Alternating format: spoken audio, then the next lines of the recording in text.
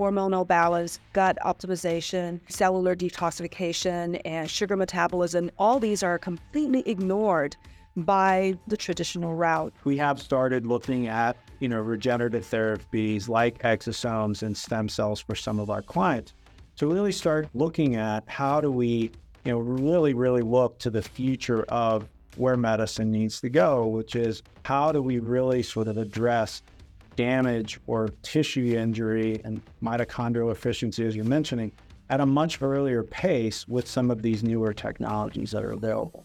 It's wonderful to see that the anti-aging medicine or functional medicine is going to lead the way to this new way of doing medicine. Welcome to the Dr. Joy Kong podcast. This is where I have a chance to share with you some of the latest developments in the space of holistic health, longevity, and wellness. I have always honored intellectual curiosity and scientific rigor, combined with real-world practicality. My goal is that what you learn here will help you live longer and live better. Hope you enjoy the journey with me. Hello, everybody. Welcome back to the Dr. Joy Kong podcast. So here's where I have the pleasure of sharing with you some of the newest ideas and some of the pioneers in the health and wellness industry, where really together we can propel this wave forward that we can stall the aging process, even reverse the aging process, and thus prevent diseases and help people to live longer, live better, just live a more vibrant life. So today I'm inviting another pioneer, Dr. Carlos Jorge. Dr. Jorge, welcome to the show. Thank you. Good to see you, Joy.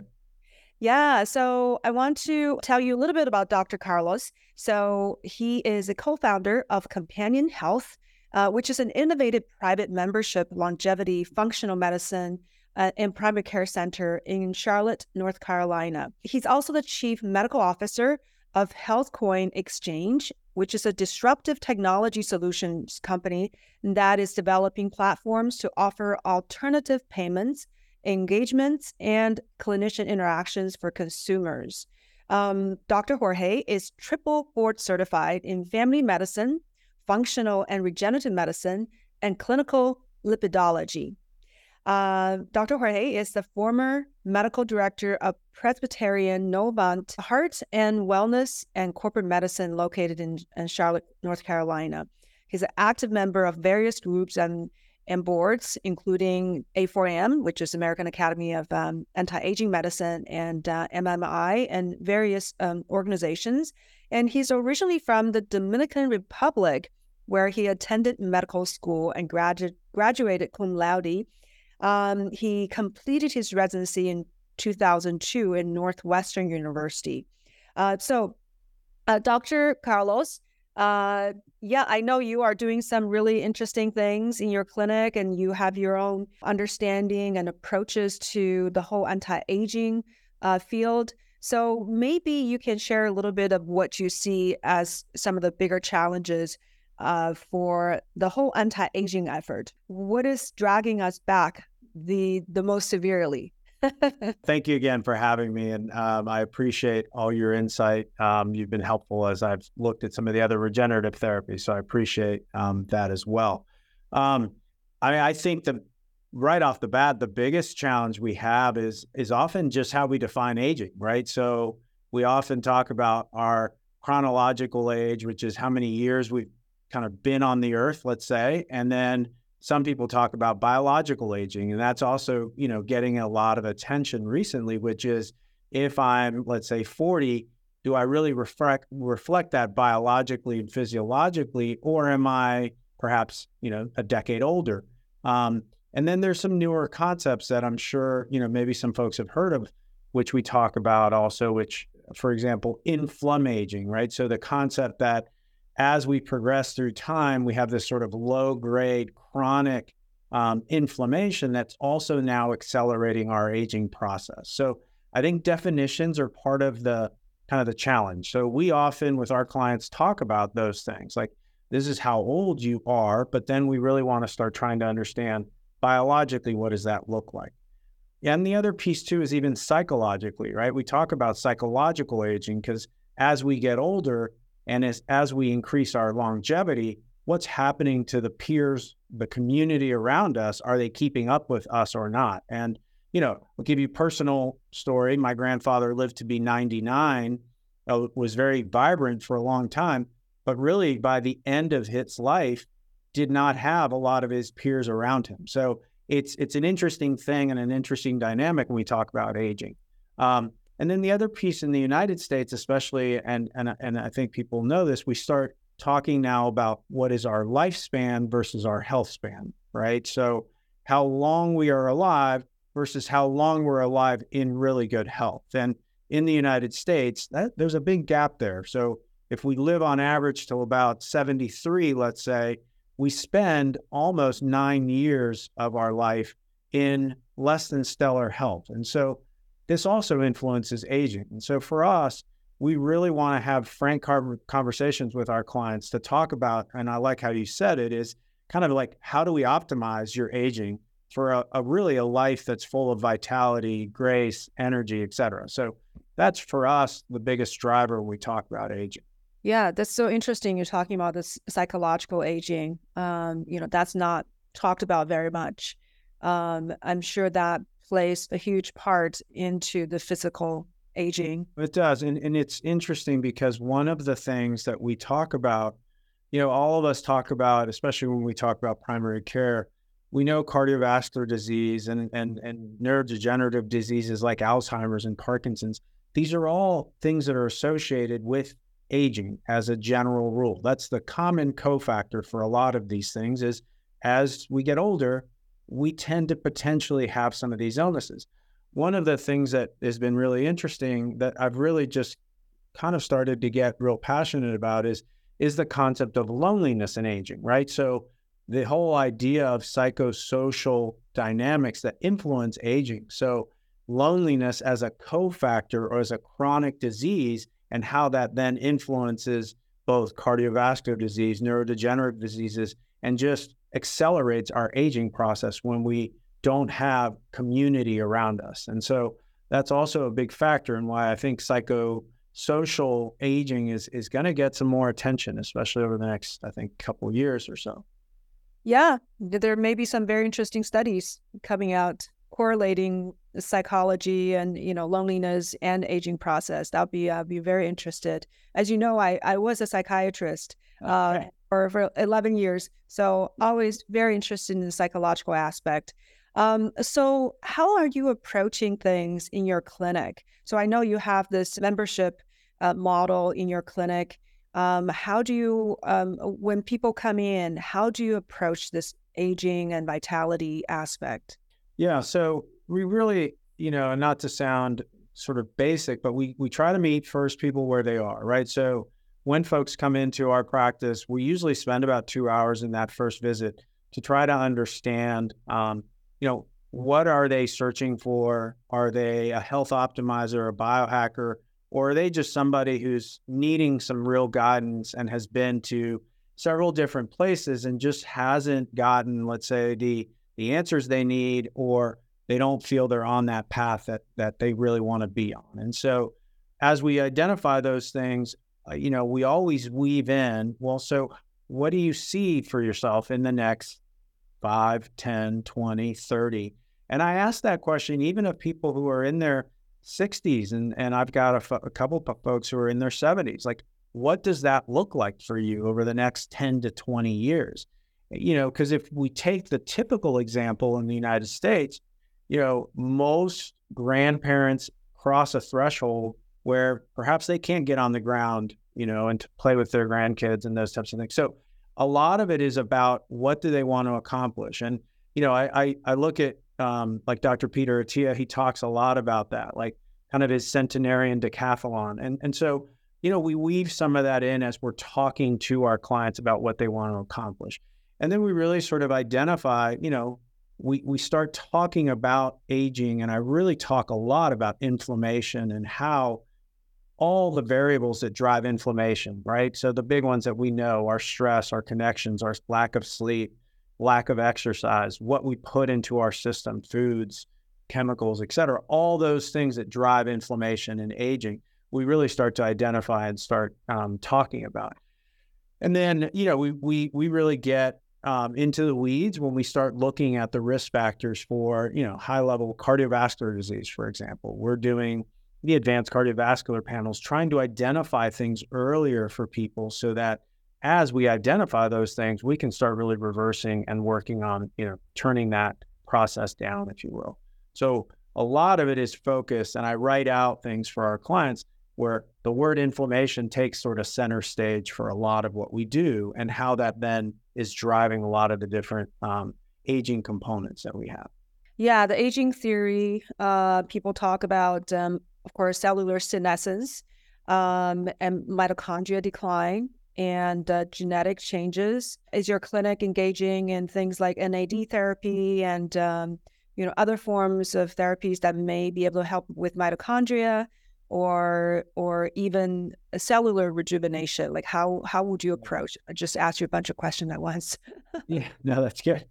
Yeah. So short answer is yes, all of the above. We are engaged in a lot of these things. And so with, as our clients come in, we have a roadmap that we're working with. So we want to understand, obviously, their hormones. We want to understand their basic chemistries, their sugars, et cetera, gut health, and how they're processing everything that they're being exposed to. Like, we want to get the basics and the baselines down.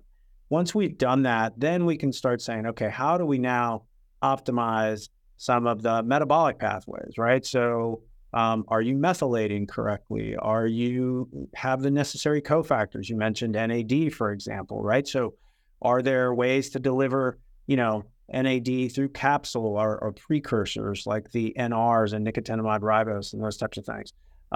We do NAD drips here in the office for our clients. We do other sort of, other anti-inflammatory drips as well, and immune boosting drips to help our clients kind of really start optimizing all these pathways.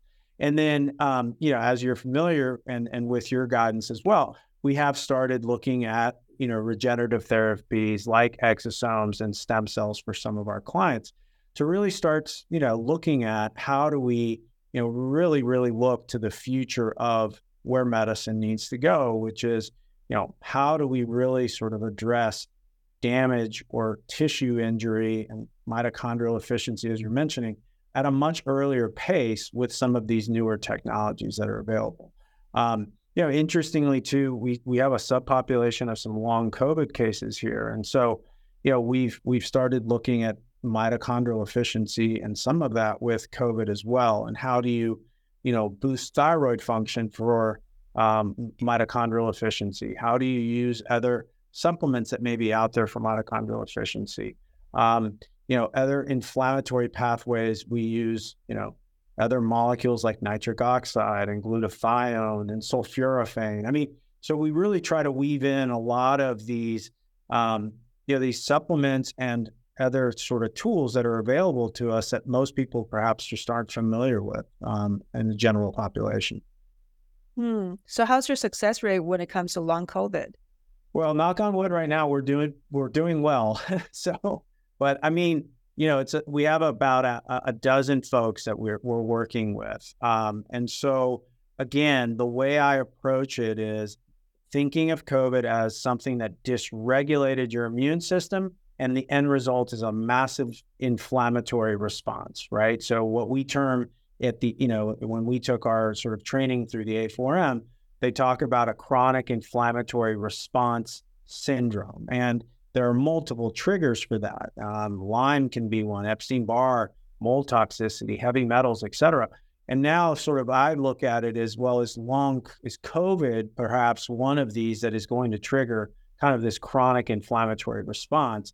And how do we sort of start working to, again, bit by bit, start decreasing these inflammatory pathways through, again, we maximize the basic things first. Like, how are you sleeping? We have younger people who are late high school, early college. Like, how do you get a college student to maximize sleep, let's say, right? It's something that most of us when we were in college kind of didn't do very well, right? And so it's really looking at all those basic things first, stress modulation and cortisol and nutrition and all those things. And then once we've done that, then we start saying, okay, same thing. Let's look at some of these metabolic pathways. We also use some alternative therapies like low dose naltrexone and other things that are available. And then the other interesting thing, which I think, again, I'd probably pick your brain on at some point more and more, is how to utilize things like exosome therapy for long COVID, for example, because of the benefit that exosomes have, especially for an inflammatory cascades. So it's something that we're looking at with a couple of our cases right now to see how do we weave that in as part of the therapeutic kind of window for these folks. Mm-hmm. I have a protocol I can share with you. Appreciate that. It's almost like for most diseases, if you are looking at an anti-aging approach, it's very similar for basically helping with any condition. I think that's the broad range of this approach to health that's lacking in traditional medicine.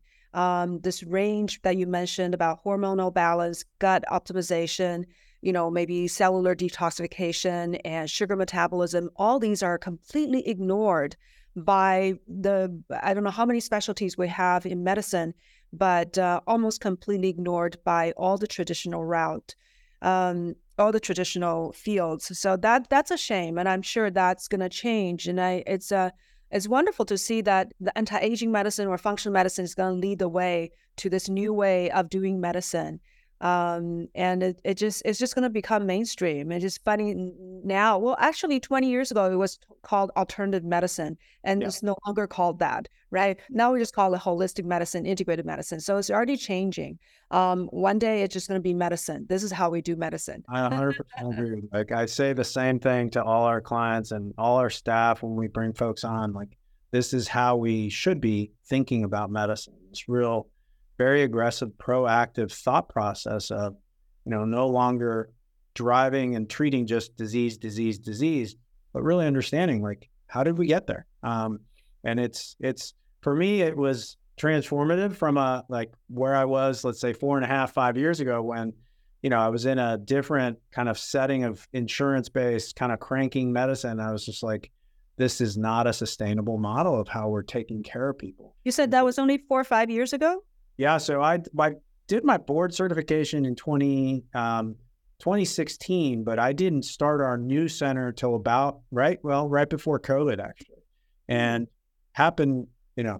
COVID. Interestingly, it was a tough time, obviously, as we all know, but it helped us really sort of formulate how we wanted to approach things. And really for me, it just has been a wonderful thing to be involved in again, because I was trying to build functional integrative anti-aging processes within a traditional model. And it just was very, very difficult to do. And I tried to do that for almost 3 years. I see. So you were educated traditionally, like all of us are, that have MD or DO behind our names. But how did you make this transition? Because everyone has a story. Why didn't you stick in your lane of how you were educated? Yeah, no, so it's a good question. I would say first and foremost, the journey would be from like our firstborn had what was called cyclic vomiting syndrome. Now 22, doing really well in college and thriving. But we went to a lot of specialists and spent a lot of time, and no one ever talked to us about nutrition. No one ever talked to us about, hey, it could be food. It could be chemicals in the food. It could be the colorings in the food. It could be preservatives in the food. And it really took, myself and my wife to do some digging and some investigation. And we were like, oh my gosh, like every time we travel and we stop here and eat this, within a couple hours, there's this massive event of migraines and vomiting and all these other things. So I think once you start peeling back the layers of understanding how everything around us is actually influencing our health, that really started driving me to explore it and start looking at, furthering my education in lots of ways. I initially started with a very, I'd say again, traditional approach of looking at lipidology and how do you get more aggressive with cardiovascular disease prevention and those things. And then I just took a functional medicine class. All kidding aside, I needed continuing medical education, I was like running around like, oh, let me just do this class. And it was just an eye-opening experience. I was like, oh my gosh, like, why are we not doing this? And from then on in 2012, I did all the certifications and fellowship work that I think you've done as well, and then did the board exam at that time. So as I tried to sort of build this into a traditional insurance-based world, it just was like the insurance world was not interested in helping kind of pay for these things and get the help for these patients and clients. And so I left traditional practice in mid 2019. And honestly, I was on the verge of getting out of medicine. That's how disillusioned I was with the whole process. That would be a shame after all that. Well, thank you. So I took about 3 months off and really, did some deep sort of digging and thinking about things. And so between that time and when COVID started, my wife's my business partner. She's got her MBA, has done other businesses. We really then conceptually thought about what we wanted to create, right? And we had some advice from other colleagues here in Charlotte who basically said, look, you just have to create it outside the traditional model. And once you do that, establish what you want to sort of really focus on, you will get to kind of where you are. And, so far it's been a really both kind of satisfying professionally and just a different kind of great experience that we're having, helping people on a one-to-one basis in a lot of ways. And, our ultimate goal is to be able to take this type of model and replicate it at larger scale. Like, it's something that can be done. We just have to keep, as you said, I think earlier, it's like the momentum and the change for this has to continue with all of us kind of driving this to the way medicine should be for all of us. Yeah, it sounds like your clinic's doing well. So there must be a tremendous need for this because the insurance is not covering it. So Right. People are willing to pay out of pocket for Right. what you have to offer. We really care about what we do. We started with 2 of us. We now have about 18 people who are part of our clinic. Some are part-time, some are full-time. All of our part-time are all our coaches. And I think we had talked before we came on, we build into all of our processes integrative coaches. And so every client that walks into our office gets a coach that's sort of, it's their right hand. And so if we talk about, how do you improve adding vegetables? How do you reduce your gluten? How do you change dairy to a nut milk? We help all our clients with that. And so not only do we do nutrition, but we also talk to them about stress and meditation and breath work and spirituality. It's all about how do we heal, which allows us to kind of going back to the original, how do we reduce stress and improve sleep? Because that's all going to help how we age, right? So we know that if we work on all those variables, we're going to decrease inflammation, you're going to age better, you're going to feel better, more energy, et cetera. And so it's a very comprehensive way that we've approached it. Yeah, that's fantastic. You must be really happy that you did not leave medicine. I am. No, I couldn't see myself working at a bank or something like that. No, that would. Yeah, and then you got into this interesting field that I don't think most people have not heard about it, called clinical lipidology. So, how did you even get into that, and what is it? Right. So clinical lipidology is basically, it was a group of a lot of cardiologists, and especially preventive cardiologists who started looking at cholesterol as sort of a specific line that they wanted to focus on. So back in, it was probably 2007, 2008, I just got interested in approaching kind of a more preventative way of looking at cardiovascular disease. So how do you identify cardiovascular risk factors at a much earlier stage, and then really look at cardiovascular components like especially cholesterol and cholesterol metabolism in a bigger way, in a much more detailed way. So everyone's fairly familiar with the way we do things, right? So your total cholesterol and LDL cholesterol, which is the bad cholesterol, and HDL, which is our good cholesterol. But the reality is those are just kind of scratching the surface. And so, what really drove interest for me was this whole world of advanced cholesterol tests that you can do through, Cleveland Clinic and Boston Heart Lab and all these other ones, where they really help identify bigger risk markers that we have, both genetic and, other sort of markers for inflammation. And so putting all that together, I guess it goes back to what really keeps me in medicine is I love the puzzle of all of it as well. So understanding how all those little risk factors are driving the contribution to potentially more cardiovascular disease. And so that really just started me down, again, another path. And I did a certification in lipidology, but I also got a certification in ultrasound technology for being able to do my own like carotid ultrasounds, like I would do them and do all the measurements and all those things. So really trying to identify early risk factors, better cardiovascular cholesterol markers, inflammatory markers for the disease in our arteries. And I point here because our carotid is right here. And then also learning, what are easy tests that we can do for our patients and clients to help identify where they are in that, continuum of our artery disease. So doing things like a carotid intima ultrasound, which is just a quick ultrasound of your neck, doing coronary calcium scores, which are a fast CAT scan of the arteries around the heart.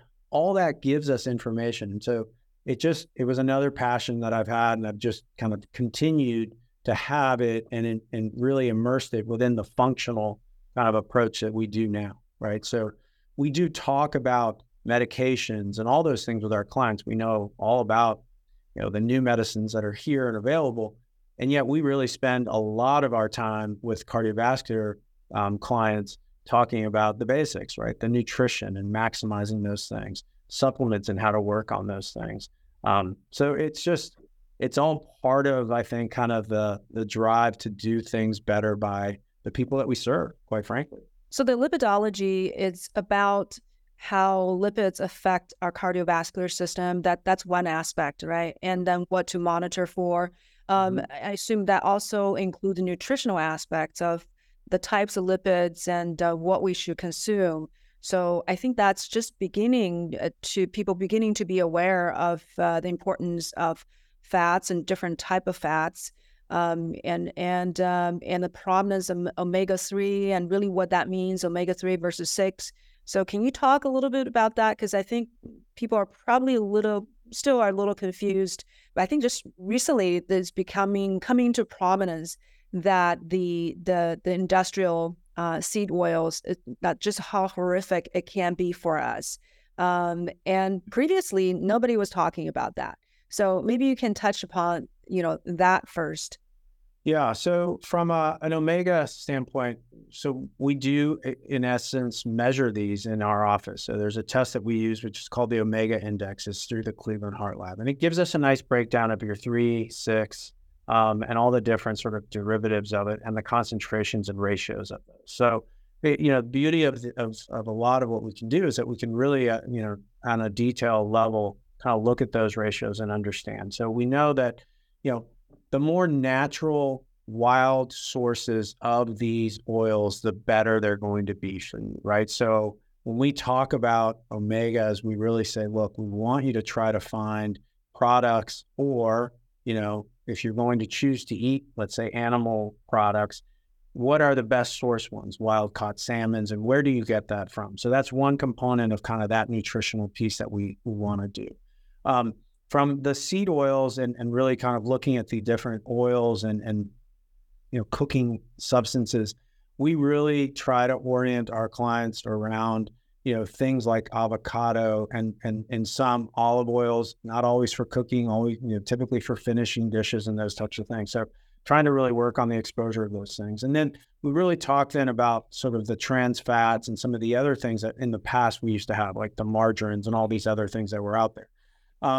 There was really a nice book that just came out that I think people would enjoy reading. It's called Ultra Processed People, by a physician from Oxford in England. And his name is escaping me, but we can certainly find it and get it posted. But he really talks about the whole kind of industry of food and how the oils that had been created over the last, 50, 60 years, palm oils and, these other sort of coconut oils, the way they're sort of formulated and what that actually does to the organism, which is us, from an inflammatory and disease driving process. So we really do spend time talking about that as well.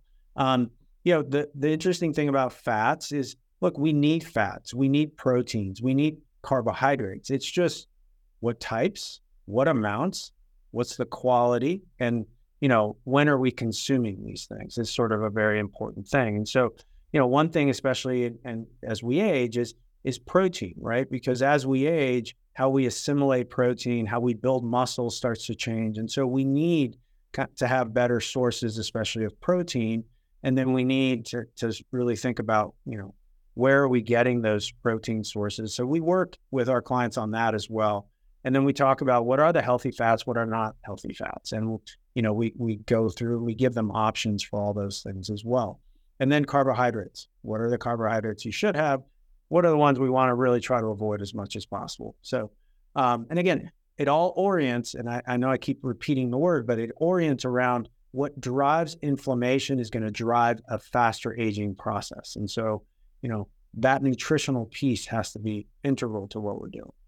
Yeah. So coming back to the fats, like going to a market like Sprouts that have all these roasted nuts, and then when you look at what they roasted them in, it says canola oil, or any packages, of some supposed to be healthy snacks, and then they will have sunflower oil. I mean, it sounds very neutral, right? It sounds harmless. So what do you think of, when they say sunflower oil or safflower oil? What's your response? We typically tell our clients not to use those and to find other ways of find ones that are not done with those types of oil, canola, sunflower, the palm oil is another one that we try to really sort of have folks avoid, not only for the inflammatory cascade, but there's a whole nother environmental pathway of how we take care of the world we exist in as well is really important to health.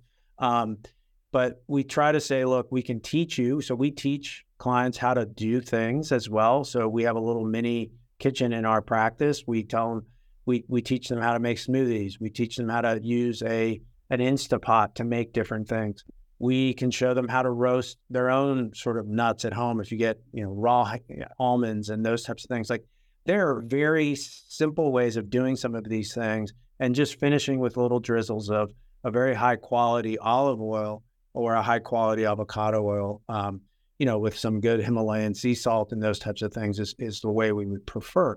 We have to be realistic. And that's where I said, we have to meet folks where they are. Like, I can't take someone who has never eaten an almond, let's say, and say, oh yeah, you're going to start roasting your own almonds at home, right? It's not going to happen. But, so it's working to understand where they are in that process. And then how do we support them to get them to the point where maybe in a year they are doing some of these things on their own. And so to me, that's kind of the whole component of health. Like, how do we get someone to go from never doing something to teaching somebody else about it in a year from now, let's say.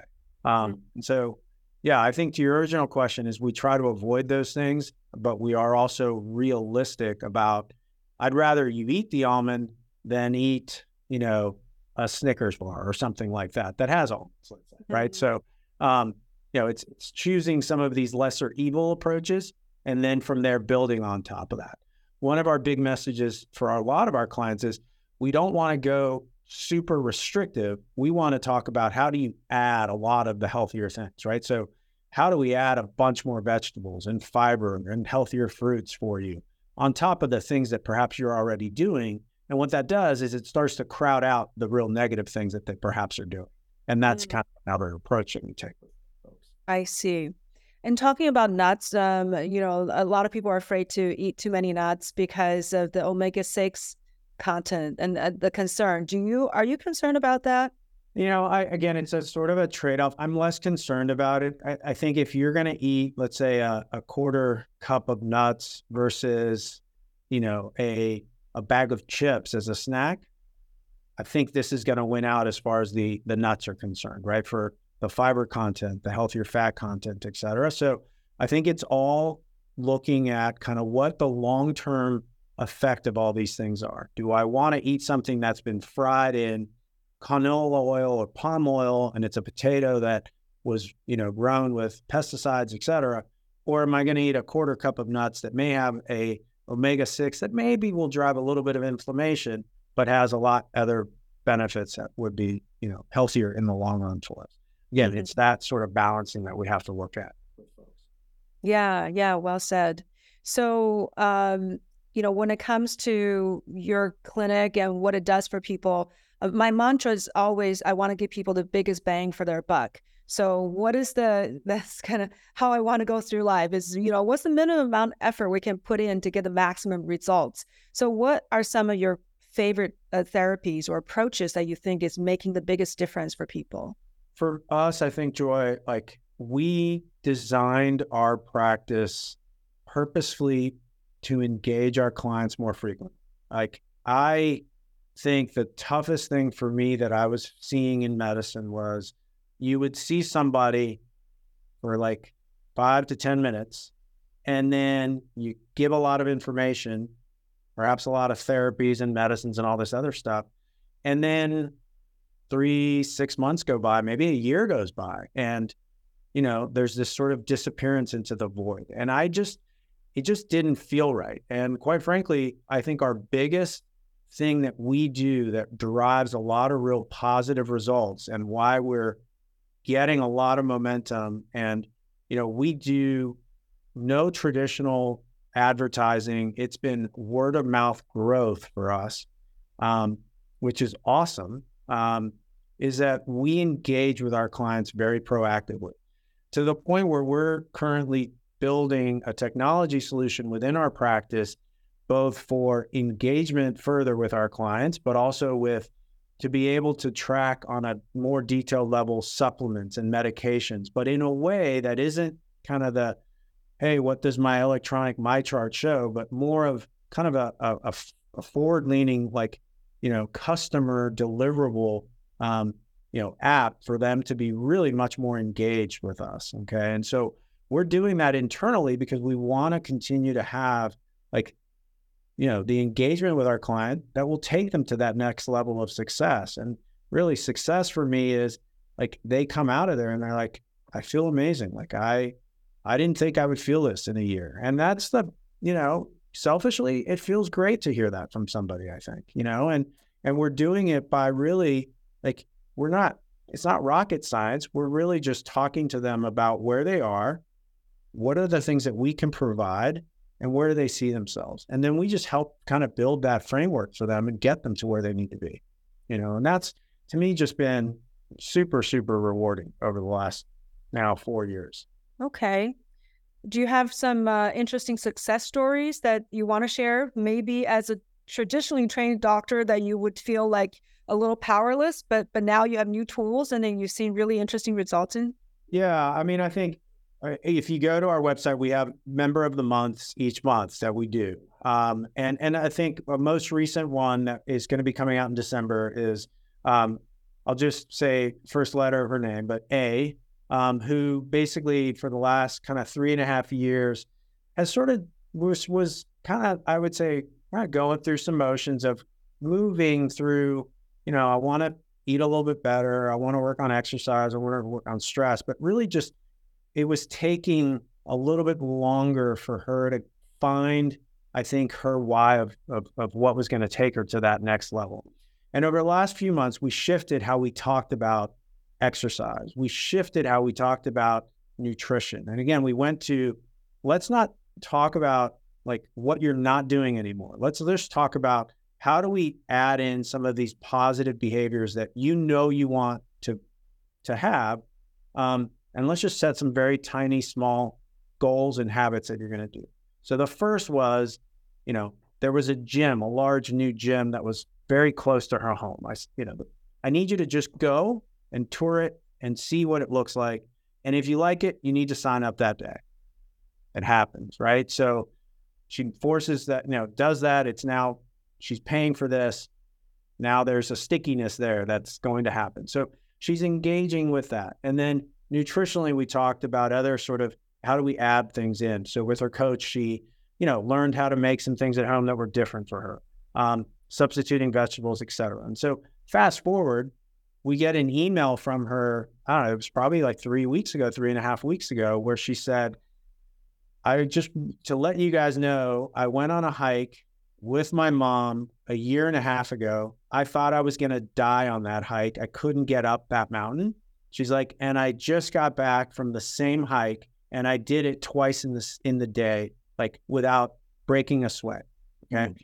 It's, so for some people that journey is longer, and for some of the clients that we serve, it's a much faster thing. But what it is like, it's being there to support them and just continue to provide the guidance. And so for me, that's been one of the most kind of just, it's so emotionally sort of stimulating, because you realize like, hey, it may take 4 years, it may take 5 years, it may take a week for some people, but if you give them that support and you give them the tools that we have available with all the functional integrated pieces that we have, they get there. Okay.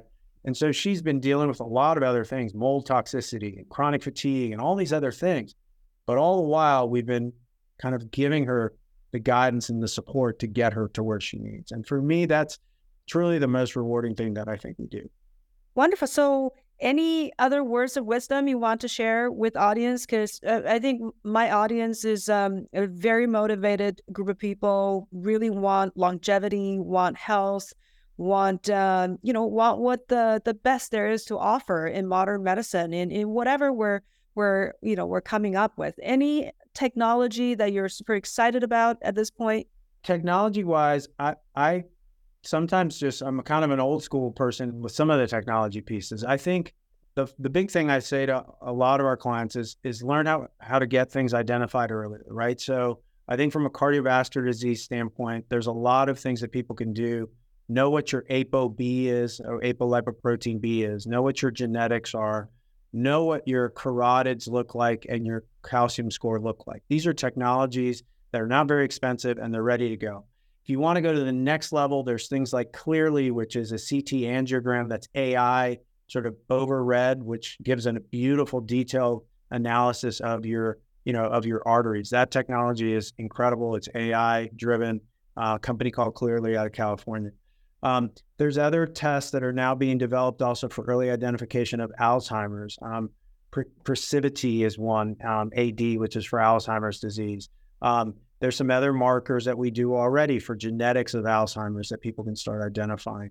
But I would also say to kind of all of our clients and your clients is that I think engaging more aggressively with your providers in your community and asking these questions. I think, it drives physicians. Like, I think in general, and maybe you would agree, is that I think in general, physicians and providers want to be able to provide everything that we could to, our patients and our clients.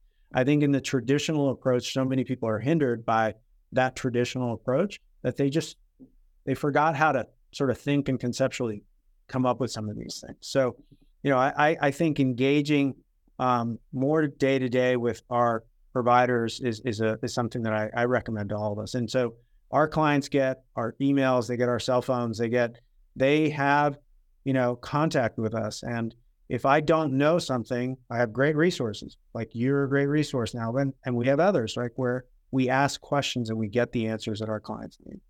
Yeah, so definitely find the right provider to help you. And I can't, this has been a common occurrence. A patient may be dealing with a chronic condition for a long time and wasn't getting much relief. And then they come to, doctors like us, let's say they come to my clinic, got some stem cell therapy, got remarkable results. And when they went back to the clinic to see their previous doctor's shocked and surprised. But that's where the story ends. They weren't asking, well, how did you do it? Tell me more about it. How can I learn about this new technology? Right. Some simply express, just, maybe astonishment, or maybe just a little bit, eyebrow lifting. And that's the end of the story. So unfortunately, we would love to see more doctors with open mind, but that seemed to be, part of our human makeup. Sometimes people are very comfortable living in the bubble that was created. And it takes a certain kind of mentality, certain kind of curiosity, and some kind of courage to actually jump out of that. So I would encourage people to really find doctors with some curiosity and with some courage. Yes. Yes. Yeah. So how can people find you, maybe work with you? We do have virtual plans. I'm licensed in North Carolina and Florida, and have clients that do have fly in from different places. So our website, I mean, if I can, I'll give it to you. It's Yes. companionhealthnc.com. So companionhealthnc.com. And that's the easiest way, just to kind of look at what we do, our services. And then from there, just, happy to have a conversation with anybody that is interested in finding out more. Yeah. Well, thank you for your curiosity and your courage to step out of the system that you were brought up in, Yeah. and contribute to the world, and to, not only help your own child, but also bring this to so many people around you. Yeah. So thank you for the good work, and thank you for being on this podcast and sharing your wisdom. Thank you, Joy. I appreciate it. And I look forward to continuing our conversations and your guidance with what we're building for stem cells. So thank you. Yes, yes. That's definitely one crucial piece for this new medicine. Yes. Okay. Thank you, Dr. Jorge. Thank you for listening to this episode. Hope you enjoyed the content. And if so, please rate and follow this podcast. To reach me, you can contact Uplift Longevity Center. That is Uplift with a Y. You can also subscribe to my YouTube channel, Joy Kong MD. See you next time.